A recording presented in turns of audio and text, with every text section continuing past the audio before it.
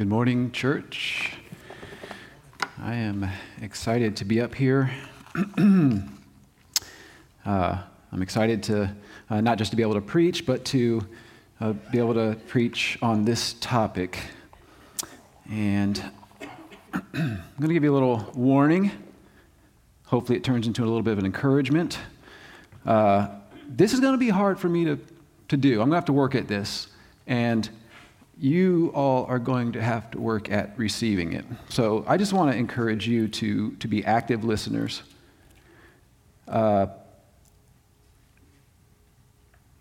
Engage with what I'm going to be saying, because there's going to be some things that I say that should make you go, huh? And I don't quite think that sounds right, or that sounds different, whatever. It should hit you a little weird, and that's good. It's so good, actually, that I want to be able to have a little bit of time afterwards for Q&A, if we can do it, if I can get through this. And there should be questions, is what I'm getting at. There should be questions. And so if you're a believer, a member here, and you have a question, or if you're an unbeliever, any question will be welcome. No one will be made to look silly or there's no, I don't know, sometimes people are weird about asking questions in public, and you might want to come up and ask me afterwards. That's fine, but just realize that if you have a question, there's probably other people that have the same question. So if we can do it in the Q&A time, it'd be beneficial for everybody, I think. So there's that. The reason I'm kind of opening like this is because I believe wholeheartedly, I'm 100% convinced that the issue of the Christian worldview is one that is life-changing, one that is life-giving. It's so radical that in the past it has turned the world upside down, and I believe that it can do it again in our area today. And so that's why I'm going to strive to do this well, and that's why I'm asking you to strive to listen well and bring on your questions. And if you don't ask a question in the Q&A, you can email me, text me, show up at my door, and we can talk about it anytime. This is being recorded, so have at it. Sorry about that.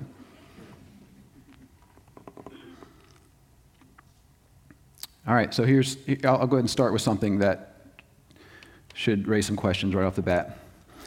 The Christian worldview, this is my claim. The Christian worldview is the only worldview that can expose all falsehood and prove all truth. Or to put it in the Sunday morning Christianese, it is only the whole gospel that can dispel all the lies of Satan and reveal all the truth of God. Now, I'm not just talking about in the religious realm. I'm talking about all truth, all falsehood. That's my claim. Only the Christian worldview can do that.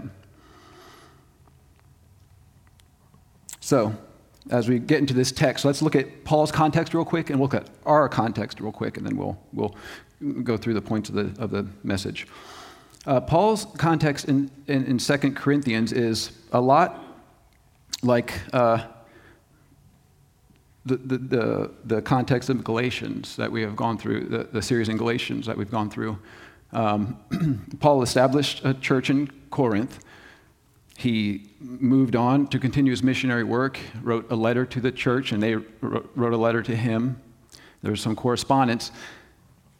That's 1 Corinthians. And then Paul gets a report from Titus or Timothy. He gets a report from somebody that the Corinthian church has this group of people that have showed up.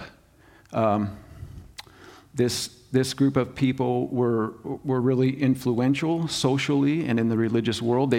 They seemed spiritually powerful. They spoke much about their spiritual experiences. They spoke of their high pedigree and lineage.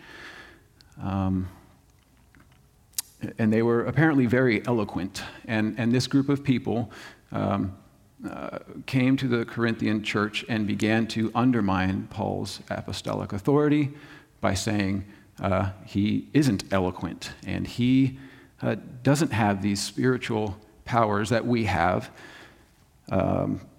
Some commentators believe it was a group of Judaizers, just like in Galatia. Some believe it was some other groups. It doesn't matter what the group is. It's a lot like the Judaizers in Galatia. They came in after Paul and began to undermine his apostolic authority.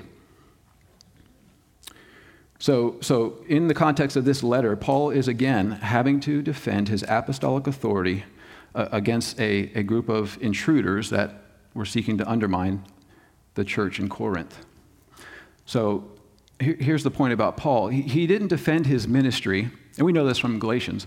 He didn't defend his ministry and calling because he was an insecure leader who found his identity in having a following. Or he didn't find his identity in being able to say, look, I established these church, look how great I am. He defended his calling and his ministry because he knew that what he was given and what he was preaching was the only gospel that could set people free from sin. It was the only gospel that truthfully communicated who Christ was and what he did. Paul preached the unadulterated gospel. Many times he calls it his gospel. It's because his identification with what he was given was so close, he took ownership of it. So if the Corinthians were rejecting Paul, they were in effect rejecting Christ. So for Paul, the authority of the Word of God was on the line in Corinth. So that's Paul's context in general. Our context, as it always is with Scripture, we can't read too long before we get that feeling that this ancient text is somehow reading us more than we are reading it. Just like in Paul's day, there are many groups of people that are challenging the authority of God's Word. They challenge that. They challenge God's Word in many different ways. But what they're really saying is, has God really said? That's what their challenge is. Has God really said? Has God really spoken? So if that's what's at stake, I can think of no greater issue that deserves our attention and our energy and our effort than to dig into what the Christian worldview is and specifically how the authority of God's Word is the foundation of that worldview. Because here's the deal, when all the competitors, when all the competing voices are quieted, whether it's a philosophy of economics like Marxism, or whether it's an atheism or evolutionary philosophy, or whether it's whatever, when all those are, when they say their part, when they say their piece, when they make their attack, when all the various gospels that are proclaimed, when they're all set forth, this is what it comes down to. It comes down to we either live in a world where God really has spoken, or we don't. And we don't need to be here if we don't. This is a horrible joke that we're playing if this isn't true. So that's the antithesis. I don't want to use that word. That's the contradiction. That's the conflict that we're faced with today. So, our text this morning is Paul's descriptions of the various aspects of how we wage war in the kingdom of God, how we wage war as Christians in this world. So there's 4 areas that he lays out, and these 4 areas all have to do with what make up the big biblical worldview and how we, what we're calling worldview warfare, how we engage in worldview warfare. I wish I didn't write that so many times. I'm going to have to say that over and over again. Worldview warfare. Worldview warfare. So the 4 points are the battleground, that's the theater of war, the weaponry, the combatants, and the victory. Those are the 4 points we're going to look at.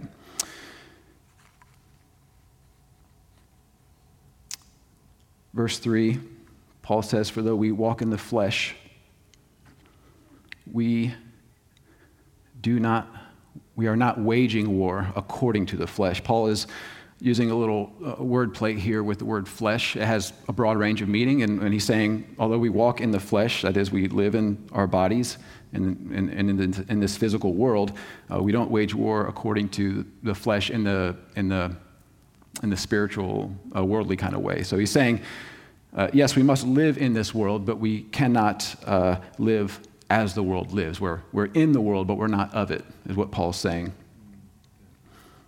So what I want to ask is what I want to say is that if Christians are in the world, but we cannot operate as the world operates, but we still have to live in this world, there can only be one result for us, and that is conflict.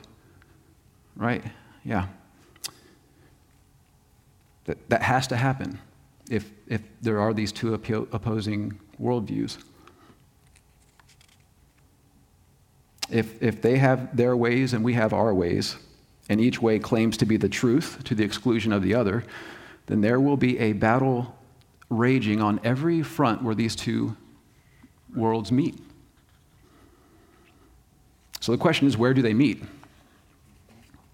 Well, since the Christian worldview says that God made everything that exists, everything that's not God, God made it. Since that's what the Christian worldview says, and since the Christian worldview says that the God who made everything also sustains everything by the word of his power, everything, and sure, this creation has fallen into the bondage of sin and death, but God is taking it back. If the Christian worldview says that, and every other worldview will deny part or all of that, then the battle lines are already drawn. The battleground exists wherever the curse of sin and death is found. The battleground is everywhere. There's no part of God's creation that he is willing to give up to the enemy. Yeah. So I'm going to have a lot of scriptures here. I tried to get them all included on here so we didn't have to spend a lot of time turning. If there's some that are missing, it's my fault. I gave them something and it's not all there. So I'll do my best to at least give you the reference. But I'm doing this on purpose. I have a lot of scriptures because I'm wanting to not just tell you that God's word is the foundation of our worldview. I want to do my best to demonstrate it. So these claims that we're making about the battlegrounds and the weapons and the combatants and what's victory, I'm trying to pull all those out of Scripture so we can see how it's all rooted in there. So the battleground exists wherever the curse of sin and death are found. That's everywhere. Romans 5:12, Paul says, "Therefore, just as sin came into the world through one man," that's Adam and Eve, "and death came through sin, so death spread to all men because all sinned." Ephesians 2:1-3, "And you were dead in the trespasses and sins in which you once walked, following the course of this world, following the prince of the power of the air, the spirit that is now at work in the sons of disobedience, among whom we all once lived in the passions of our flesh, carrying out the desires of the body and the mind, and were by nature children of wrath like the rest of mankind." The battleground is everywhere. Think through what we just read and realize the area that those things cover. Following the course of this world, the prince of the power of the air, following the desires of the body and of the mind. That's Paul's way of saying everywhere has been infected with this sin, with this evil influence that's under the bondage of sin and Satan and death. That's what he's getting at. So the battleground is everywhere. So, and just to be clear, we're not just identifying the battleground on merely geographical lines or spatial lines, like just the physical world. The battleground also covers the whole world of ideas, the world of thought, or the intangible. things. And in fact, that's where the battle really begins. And that's why the issue of worldview is so important. See, our worldview forms the foundation upon which our thoughts and beliefs are formed. So there's your worldview, whatever that is, feeds into how you think and believe, and your thoughts and belief kind of ooze out of your life in action, in the physical world. You do and say what you really believe and think.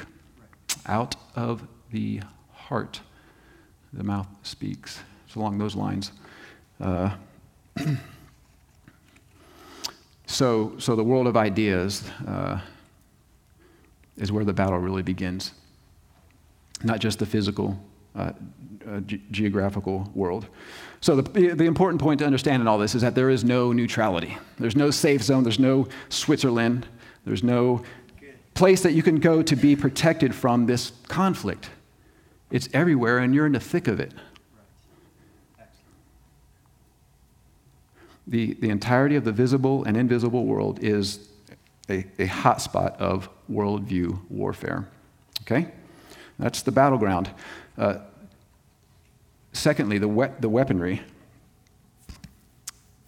Verse 4, for the weapons of our warfare are not of the flesh, but have divine power. So just as there is this conflict, just as there's an antithesis between the people who live according to the flesh and the people who live according to the Christian worldview, there's also an antithesis between the weapons that each side uses in this battle. They're in direct conflict with one another. And so what I want to look at real quick is Paul calls our weapons the divine power weapons, and so I'm going to call the other weapons the world power weapons, just because I'm that clever. The world power weapons. So yeah, the world power weapons. 1 John 2:16, the Apostle John writes, for all that is in the world, the desires of the flesh, the desires of the eyes, and the pride of life is not from the Father, but is from the world. 2 Timothy 3:12 and 13, indeed, all who desire to live a godly life in Christ Jesus will be persecuted. And here's a point for our text is, while evil people and impostors will go on from bad to worse, deceiving and being deceived. We could pull out a lot of other scriptures, especially in the gospel accounts, where we have, and Acts, the narrative parts of the New Testament, where the leadership, whether it's political leaders or religious leaders, where they will go to, they will use the weapons of the world, things like bribery, lies. They will abuse their power. They will manipulate to try and achieve what they want done. We could point out several places in Scripture where it says that, but so I just want to list a couple of the kind of obvious world power weapons. Abusing power to dominate. Okay, we see that happening. We see that happen on a national level. We see that happen on the family level. Abusing power to intimidate, to threaten, to manipulate, to deceive. Those are all world power weapons. Preying on the fears of people, preying on the desires of people to get what you want, preying on the ignorance of people. So this is a pretty obvious category. You all know what I'm scratching at. I'm scratching at. You know what I'm saying. You know what I'm saying. I don't know why I say that stuff. You know what I'm getting at. This is an obvious category. Let's move on to the divine power weapons. And here we are going to have to turn to Ephesians 6. And I knew this from the start. I wanted to read this right away. Ephesians 6. Verse 10 through 17. I think 13. This was probably familiar to most of you, but these are the divine power weapons that Paul is talking about here. Paul is writing in Ephesians chapter 6, verse 10. Finally, be strong in the Lord and in the strength of his might. Put on the whole armor of God. By the way, that word armor there in the original language is the same word that Paul uses for weapons in our text. The weapons of have divine power. The whole armor of God, that you may be able to stand against the schemes of the devil.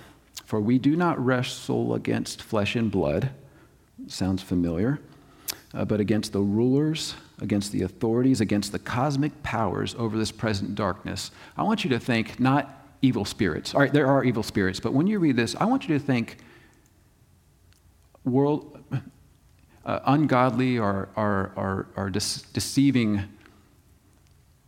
I'm trying not to say worldviews. I want you to think of other worldviews is what I want you to think when you're reading this, because those spirits are behind these different thought systems, these different philosophies, these different claims all stem from this world of evil cosmic powers and authorities and rulers. So I'm not denying the reality of these spirits, but I don't want you to stop there either. Realize that these spirits have an effect on the world in this battle. Sorry, we'll keep reading here. Over this present darkness, against the spiritual forces of evil in the heavenly places. Therefore, take up the whole armor of God, that you may be able to withstand in the evil day, and having done all, to stand firm. Stand, therefore, having fastened on the belt of truth, having put on the breastplate of righteousness, and as shoes for your feet, having put on the readiness given by the gospel of peace. And in all circumstances, take up the shield of faith with which you can extinguish all the flaming darts of the evil one. And take the helmet of salvation and the sword of the Spirit, which is the word of God. Praying at all times in the Spirit. And he goes on. I don't know. There's like the Sunday school mentality about this, and that's good for kids to have the Sunday school mentality about the soldier with his armor on. And that's good. That's what Paul's saying. But Paul is describing worldview warfare here. He is saying that faith, the shield of faith, will be able to defeat every attack that the devil will throw at you. Now, you're never going to be against the devil with his forked tail and red horns, and he's not going to be throwing darts at you, but you will be confronted with another gospel. You will be confronted with a different religion, a different philosophy that will exalt itself against the knowledge of God. And that's what Paul's talking about here. We've been equipped with these weapons that have divine power to defeat all comers, all challenges. I just want to reference Philippians 2. I was going to read it, but let's just get through this here. I think we're getting the point. Philippians 2 is just a beautiful text about the humility of Christ, giving up his place in heaven and coming to be found as a man and giving himself up for a sacrifice for us. This idea of, and Paul is telling us, as Christ was, let this mind be in you. Be a humble servant of your brothers and sisters. The idea being that those are divine power weapons. Humility rather than pride and arrogance. Humility and submission. Service in love is a divine power weapon. And then there's 2 Corinthians 13:4. I'll just read it here. For Jesus was crucified in weakness, but he lives by the power of God. For we also are weak in him, but in dealing with you, we will live with him by the power of God. This idea of being weak in the eyes of the world is true strength.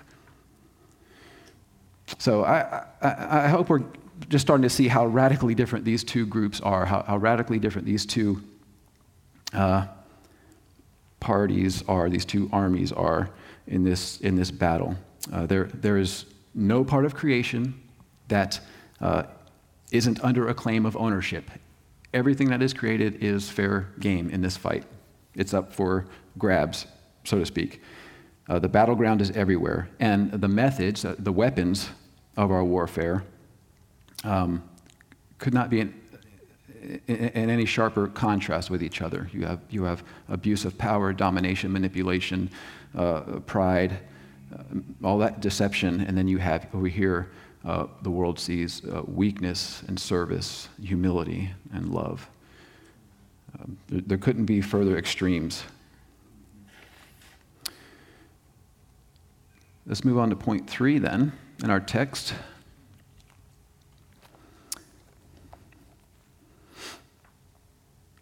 We're going to look at the enemies and the allies. We have enemies and we have allies. For the weapons of our warfare are not of the flesh, but have divine power to destroy strongholds. We destroy arguments and every lofty opinion raised against the knowledge of God, and take every thought captive to obey Christ. So here's our enemies. Our enemies are strongholds, arguments, and lofty opinions. What do we mean by these words? Or what does Paul mean by these words, actually?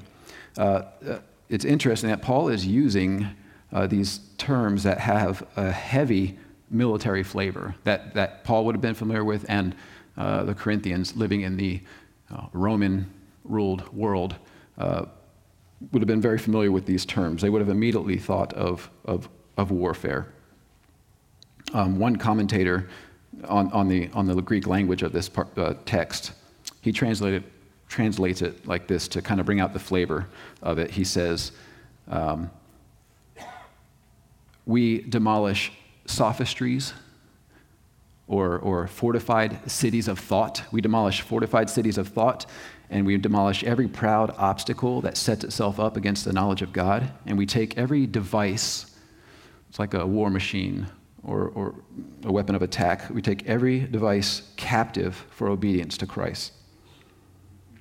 Paul is talking in military terms. He's talking about war machines. He's talking about fortified cities that are meant to resist siege. But he's applying them to the world of thought, to philosophical systems, to religious systems, or to cut to the point, he's applying them to worldviews. He's addressing every single worldview that exists in these texts.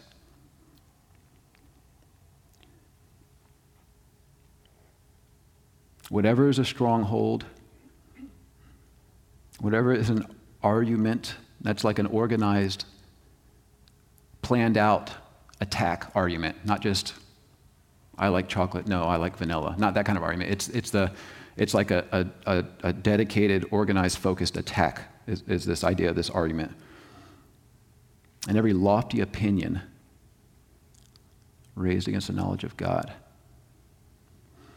These are pretty self-explanatory, I think. So whether it's a philosophical system, a religious system, a scientific system, Paul is saying that there is only one true way of seeing the world, and that is the way that God sees it. If Paul's saying if anyone says anything different than what God says about the world, about reality, about who we are, they're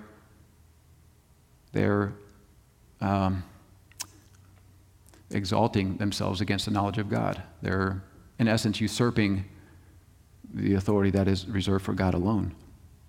They're attempting to take the throne of God.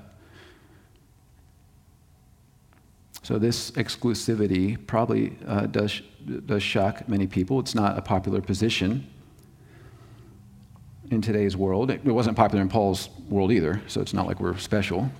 It's never popular to say this is true to the exclusion of everything else, especially with something as important as your beliefs. But if you are a believer, we need to come to grips with this reality. If God is the one true God, if he really has created all things, if his estimation of who we are and what life is all about is true, basically, if God has really said, then it follows that every worldview, no matter how clever it sounds, no matter how well developed, no matter how emotionally compelling it is, every worldview that departs from what God has said is a stronghold and lofty opinion that raises itself against the knowledge of God. And again, that's either true or it's not. There's no neutrality here. There's no middle ground. We're in the midst of a battle here, okay? So here's another claim that, believer or unbeliever, I hope this provokes some questions for you. Every other worldview that comes against the Christian worldview, you will end up with a false God, a false gospel, a lesser God, a gospel that can't save. And that's why there is worldview warfare, okay? The Christian is called to meet the false worldviews everywhere they encounter them. We are to identify strongholds. We're to identify these fortified cities of thought that say God has not said or God hasn't really spoken. We're to identify them for what they are, and we are to level our divine power weapons against them and tear them down.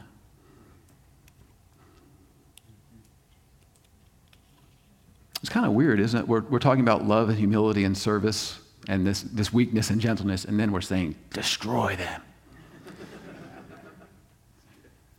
And I'm not going to make an excuse for that, but that's exactly what Christ did, right? In his weakness crucified, and in doing that, he made an open show of all the, I think it's in Colossians, made an open show of all these powerful, wicked forces. He put them to open shame, I think is what Paul says, in his weakness. And he says if the rulers would have known what they were doing, they wouldn't have crucified him. They were suckered into it because of their world power weapons. So there's the enemies. Let's look at the allies, and it would be easy to look at all the many worldviews that are out there today, all the different claims to truth that are out there today, and to see how elaborate they are, how deep they are worked into the fabric of society. Many worldviews are just assumptions. Take, for example, the evolutionary worldview in its worst form of everything coming out of nothing and evolving over time with no guiding hand or purpose. That's kind of worked into many aspects of our society nowadays. It's just assumed right off the bat. It's not questioned, it's not challenged, it's not even discussed, it's just assumed. So it's easy to look around and see how worldviews like that are so widespread and so seemingly deep in our culture, and to be intimidated by that. Sometimes we might feel like we need to have special expertise in certain fields in order to even begin to battle things like evolution or different scientific claims that raise themselves against the knowledge of God. Or in philosophy, special training in philosophy to battle those things. There's nothing wrong with that, but what I want to let you know is that knowing the Christian worldview, being rooted and established in the Christian worldview, gives you all the tools you need to do it. That's another pretty bold claim that should bother you. Normal people like us are given the divine power weapons. We're given the tools to tear down the strongholds of the mighty.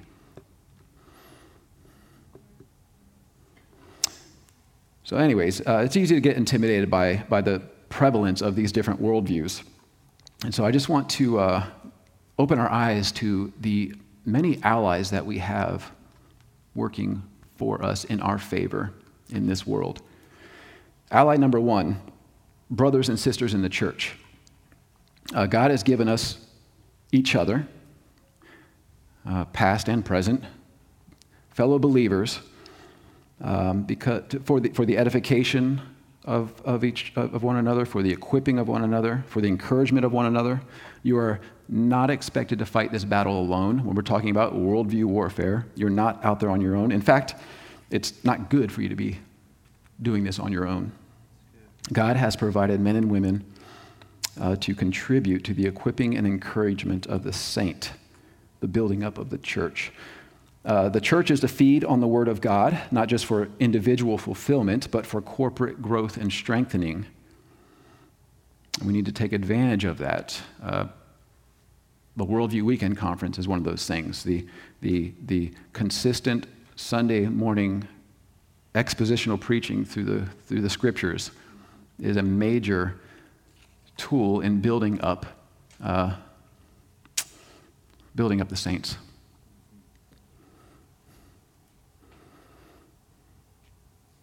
So it's easy to say that we're all family in Christ, and that sounds good on the surface.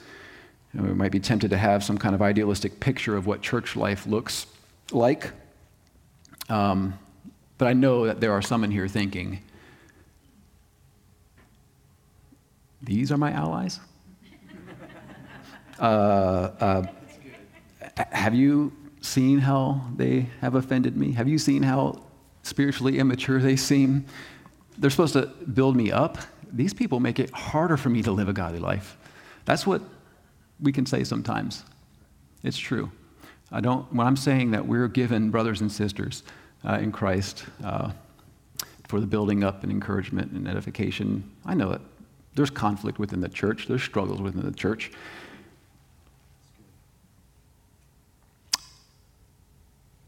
With friends like these who needs enemies, that type of thing, well, take heart. Take heart. They probably think the same about you. And yet, somehow, God has been faithful and will be faithful to sanctify his children, to build his church against which the gates of hell will not prevail. And yes, we're it. For better and for worse, we're it. Your brothers and sisters in Christ are some of your greatest allies in this life, in this battle. Ally number 2, all of creation. Like we mentioned earlier, since God has created all things, since God sustains all things, and since God has redeemed and is redeeming all things, then all of creation cries out in testimony to its God and Maker. Psalm 19:1. The heavens declare the glory of God, and the sky above proclaims his handiwork. Hebrews 1, verse 3. He, that's Jesus, is the radiance of the glory of God and the exact imprint of his nature. And he, that's Jesus, upholds the universe by the word of his power. He sustains the universe even now. Amen. And then there's Romans 8, 18 through 22. And I don't know if that's in there or not, but just listen or jot it down because it's worth reading here. For I consider that the sufferings of this present time are not worth comparing with the glory that is to be revealed to us. Here's the point. For the creation waits with eager longing for the revealing of the sons of God. For the creation was subjected to futility, not willingly, but because of him who subjected it, in hope that creation itself will be set free from its bondage to corruption and obtain the freedom of the glory of the children of God. For we know that the whole creation has been groaning together in pains of childbirth until now. Obviously, that's saying that creation is under a curse, but the point also is that creation is groaning and crying out for freedom from that curse. We have an ally in creation. Everything that exists has God's fingerprint on it, has God's ID tag on it. If lost, return to, and then God's name is there, okay? What this means is, and this is another thing that you might want to question me about, this means that true science can never contradict the truth of God's word.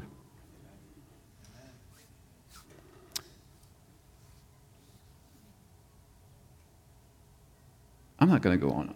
If you want to hear more about that, you can ask about it. But not just in the realm of science, but that's just one aspect. Okay, well, not only can science not contradict God's word, true science can only ever bring the observer face to face with the fact that he has a creator. That's what true science does.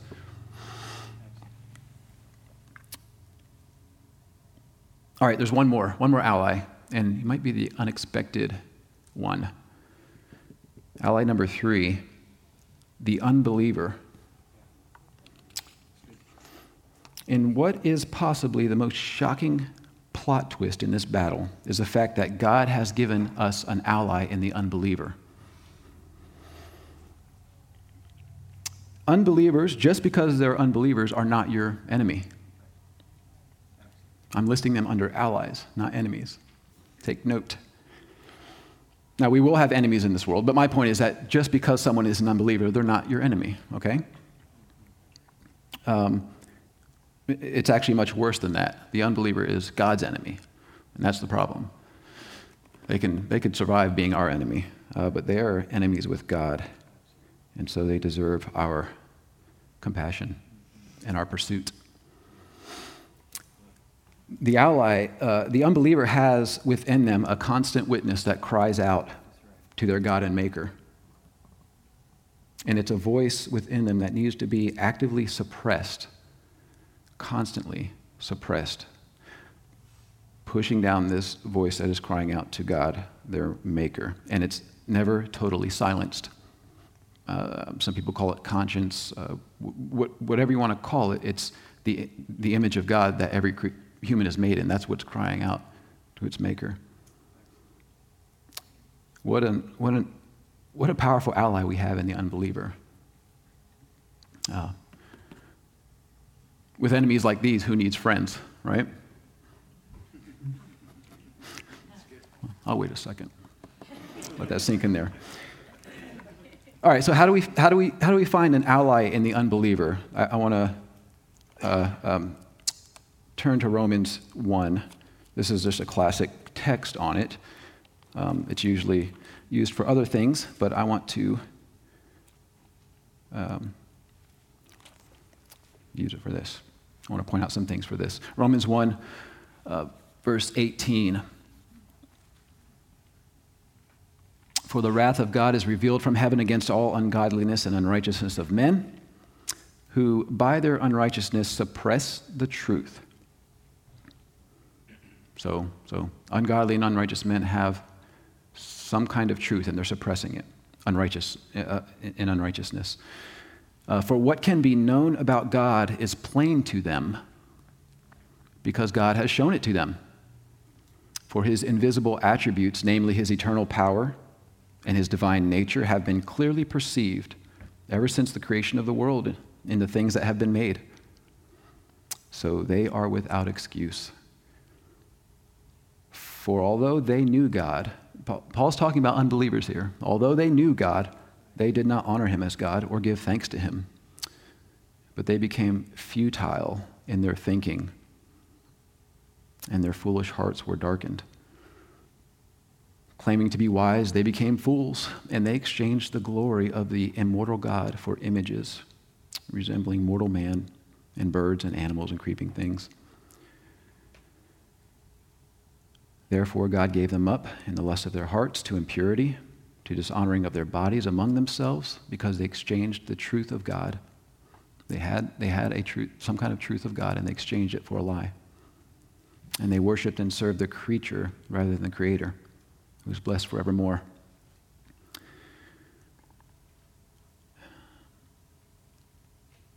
In verse 28,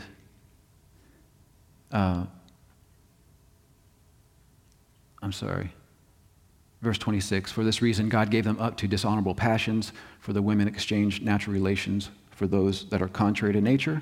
The men likewise gave up natural relations with women, and were consumed with passion for one another, men committing shameless acts with men and receiving themselves the due penalty for their error. And since they did not see fit to acknowledge God, God gave them up to a debased mind to do what ought not to be done. They were filled with all manner of unrighteousness, evil, covetousness, and malice. They are full of envy, murder, strife, deceit, maliciousness. These are world power weapons. They are gossips, slanderers, haters of God, insolent, haughty, boastful, inventors of evil, disobedient to parents, foolish, faithless, heartless, ruthless. Though they know God's righteous decree that those who practice such things deserve to die, they not only do them, but give approval to those who practice them. Wow, that's heavy. Yeah, that's heavy. But in the midst of all that, you hear again and again, they have this knowledge of God. They have this grasp of truth, and they're suppressing it. They're darkening their minds. They're worshiping other things. They're doing whatever they can do to avoid having to stand before their Maker as they are. That's an ally for us. When you have somebody so convinced, or seemingly so convinced, and they seem so influential that they don't believe in God and that they reject God and that they hate that God that doesn't exist, when they're telling you that, you can either believe what this person says in their anger and in their deception and in their darkened mind, or you can believe that God has said that He knows. He knows me.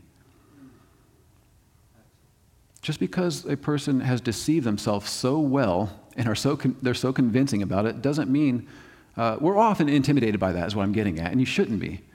God said He knows. And either God's a liar or He's not. He's telling the truth or He's a liar. You have an ally in the unbeliever. He's not your enemy. The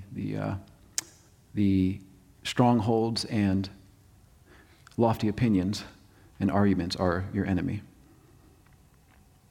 So we recognize that the battleground is everywhere. There's no neutrality. We understand that our weapons are not of this world, and we have identified our enemies and our allies. Now, there's one more question that needs to be answered if you're going to wage a successful war, and that is, how do you win? What is victory? Back to our text in 2 Corinthians 10, Paul lets us know what victory is. The weapons of our warfare are not of the flesh, but they have divine power to destroy strongholds. We destroy arguments and every lofty opinion that raises that is raised against the knowledge of God, and take every thought captive to obey Christ. In our Christian world, again, we might think that this is like, I want to take my thoughts captive to make them obedient to Christ. So I don't want to think about bad things. I don't want to think about being angry. That's usually how this verse is seen, and there's truth to that. Okay, we do want to submit our minds to obey Christ. But Paul is talking about the context of strongholds and thought systems and different worldviews. That's the context that Paul's talking about. And he's saying our goal, our victory is won when we tear down everything that exalts itself against the knowledge of God and bring every thought, every worldview, every claim into the submission of Christ. That's victory, the knowledge of God and obedience to Christ. So we're just going to look real quick at these two, the knowledge of God. And I just have some scriptures here that should shape our understanding of what the knowledge of God is, okay? Proverbs 2, 4, and 5. If you seek it, that's wisdom, like silver, and search for wisdom as for hidden treasures, then you will understand the fear of the Lord, and you will find the knowledge of God. Hosea 6:6, God is speaking through the prophet, for I desire steadfast love and not sacrifice. I desire the knowledge of God rather than burnt offerings. God would rather we know Him than go through the motions. Romans 11:33, a classic. Oh, the depths of the riches and the wisdom and knowledge of God. How unsearchable are His judgments, how inscrutable His ways. In our book this morning, 2 Corinthians 2:14, but thanks be to God, who in Christ always leads us in triumphal procession and through us spreads the fragrance of the knowledge of him everywhere. 2 Corinthians 4:6. For God, who said, "Let light shine out of darkness," has shone in our hearts to give the light of the knowledge of the glory of God in the face of Jesus Christ. Two more. 2 Peter 1, verse 2, may grace and peace be multiplied to you. How or in what way? In the knowledge of God and of Jesus our Lord. And one of my all-time favorites, John 17:3. This is Jesus praying to the Father before he goes to the cross. And he's praying in the presence of his disciples. He says, "And this is eternal life, that they know you, the only true God, and Jesus Christ, whom you have sent." So consider this, to know God is eternal life. When we're talking about knowledge of God, to know God is eternal life. So our modern understanding of what knowledge is as like a Google or Wikipedia fact that is kind of stored in our minds is woefully inadequate to describe what we're talking about here. When we talk about knowledge in Scripture, we are talking about knowledge of God that is intimate, that is personal, that's relational, it's life-changing, it's life-giving. And to truly know God is not to have a fact about God memorized. To truly know God is to have and experience eternal life. That's pretty amazing. That is really a blessing. Well, secondly, knowledge of God, obedience to Christ. This is really one coin with two sides. Knowledge of God, obedience to Christ. Knowledge of God will bring you to obey Christ.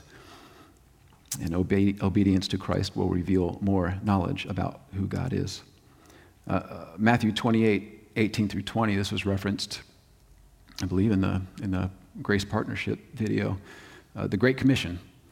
And Jesus came to them, this is after his resurrection, and he said, "All authority in heaven and on earth, not will be mine. All authority on heaven and earth has been given to me.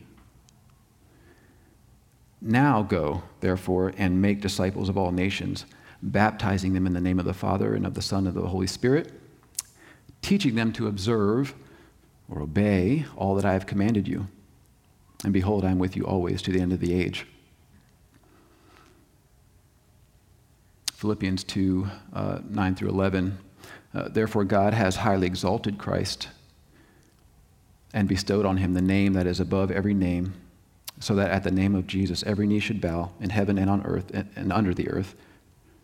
That's the battleground again, everywhere. And every tongue will confess that Jesus Christ is the Lord, to the glory of God the Father. That's, again, that confession is not just grudgingly admitting it, but it is a pledge of fealty and obedience, that kind of confession, when you bow the knee. Man, I really want to read this. Is Revelation 19 on there? It is? Okay, good. All right, let's read this. This is exciting to me. You know, Revelation is a weird book, okay? It's got a lot of stuff in it, but this, you can't miss this, okay? You can't miss this. This is near the end of everything, but also the end of the book. Then I saw heaven opened, and behold, a white horse, and one sitting on it. And the one sitting on it is called Faithful and True, and in righteousness he judges and makes war. His eyes are like a flame of fire, and on his head are many diadems, and he has a name written that no one knows but himself. He is clothed in a robe dipped with blood, and the name by which he is called is the Word of God. God has said. And the armies of heaven, arrayed in fine linen, white and pure, were following him on white horses. And from his mouth comes a sharp sword with which to strike down the nations, and he will rule them with a rod of iron. He will tread the winepress of the fury of the wrath of God the Almighty. And on his robe and on his thigh he has a name written, King of Kings and Lord of Lords. Obedience to Christ is victory. So with that glorious and terrifying image in mind, I want to recall you to the Great Commission. We are in the army of the white horse riders now, okay? That image given in Revelation, we are in that now. We are part of the host of the armies of heaven, following our conqueror into battle. We conquer in his name now, not by using the worldly weapons of force and deception and power, but by the foolishness of preaching and living out the gospel. That's how we win. That's how we conquer.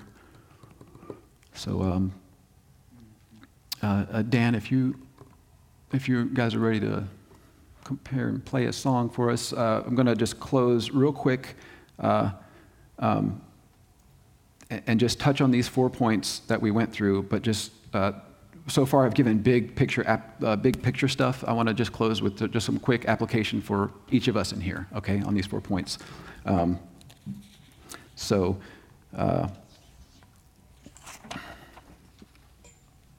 What can you do this morning is what I'm getting at as you walk out of here. Well, one, find your battleground. I don't mean find like you have to search for it. I mean recognize your battleground. Are you a mother? Are you a father? Are you a wife? Are you a husband? Are you a trash collector? Are you an engineer out at KSC?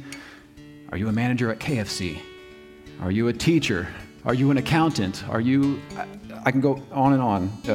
I would cover the whole range of our experience in here. Where you are now is your battleground. Find your battleground. Since the whole of creation is God's, then there is not one area of life that escapes his claim of ownership. And so we need men and women who are living in this world, in all areas of this world, but living by the gospel in every sphere of life. And you and I are called to stand and fight the false worldviews that we encounter on this battleground. Secondly, gear up. We have been given the Spirit who will lead us into all truth. The Holy Spirit, in John 14, 15, and 16, those 3 chapters, Jesus says that the Holy Spirit will not speak of himself. He won't draw attention to himself. He will point you to everything that I have said. Let me just ask you real quick, what's the only place in this whole universe, I mean it, this whole universe, that we can go to hear what Jesus said? You can answer. Yeah. I just want you to understand this. The entire universe, there's one place that we have been given to go to hear what Jesus said. It's this wonderful book that we have. Hence the beauty of the Worldview Weekend, the first one being focused on the Word of God in our day. That's where it all starts. That's the foundation of it all. So gear up. The Bible reveals our battleground, but it also equips us to fight on that battleground. Third, focus on the real enemy. The real enemy is not the unbeliever.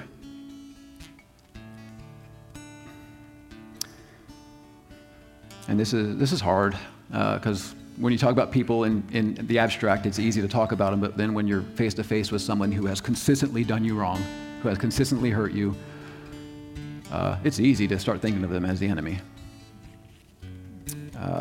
That is a world power weapon at work, and we need to fight to not live by that. Okay? Focus on the real enemy, which are the strongholds and fortified cities and lofty opinions that hold the unbeliever in bondage to sin. And finally, walk in the humble boldness of victory. The victory is already won. We are in between D-Day and V-Day. All right, the decisive battle has been fought. Victory is won. but there's still lives at stake. There are still souls at stake. There's still glory at stake. There's still important work to be done.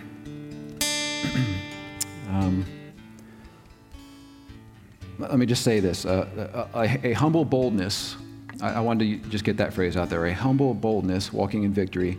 A humble boldness sees the gravity of what's at stake, okay?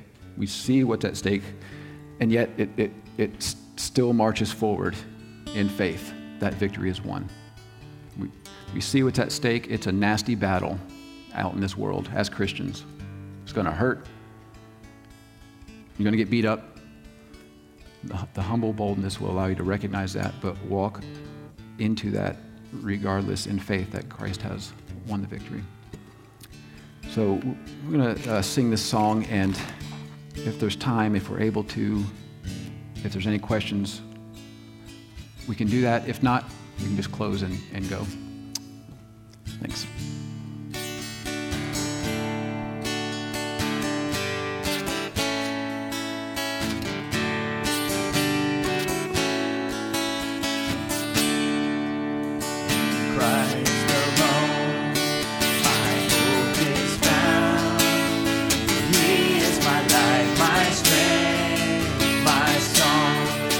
This cornerstone, this solid ground, firm through the fiercest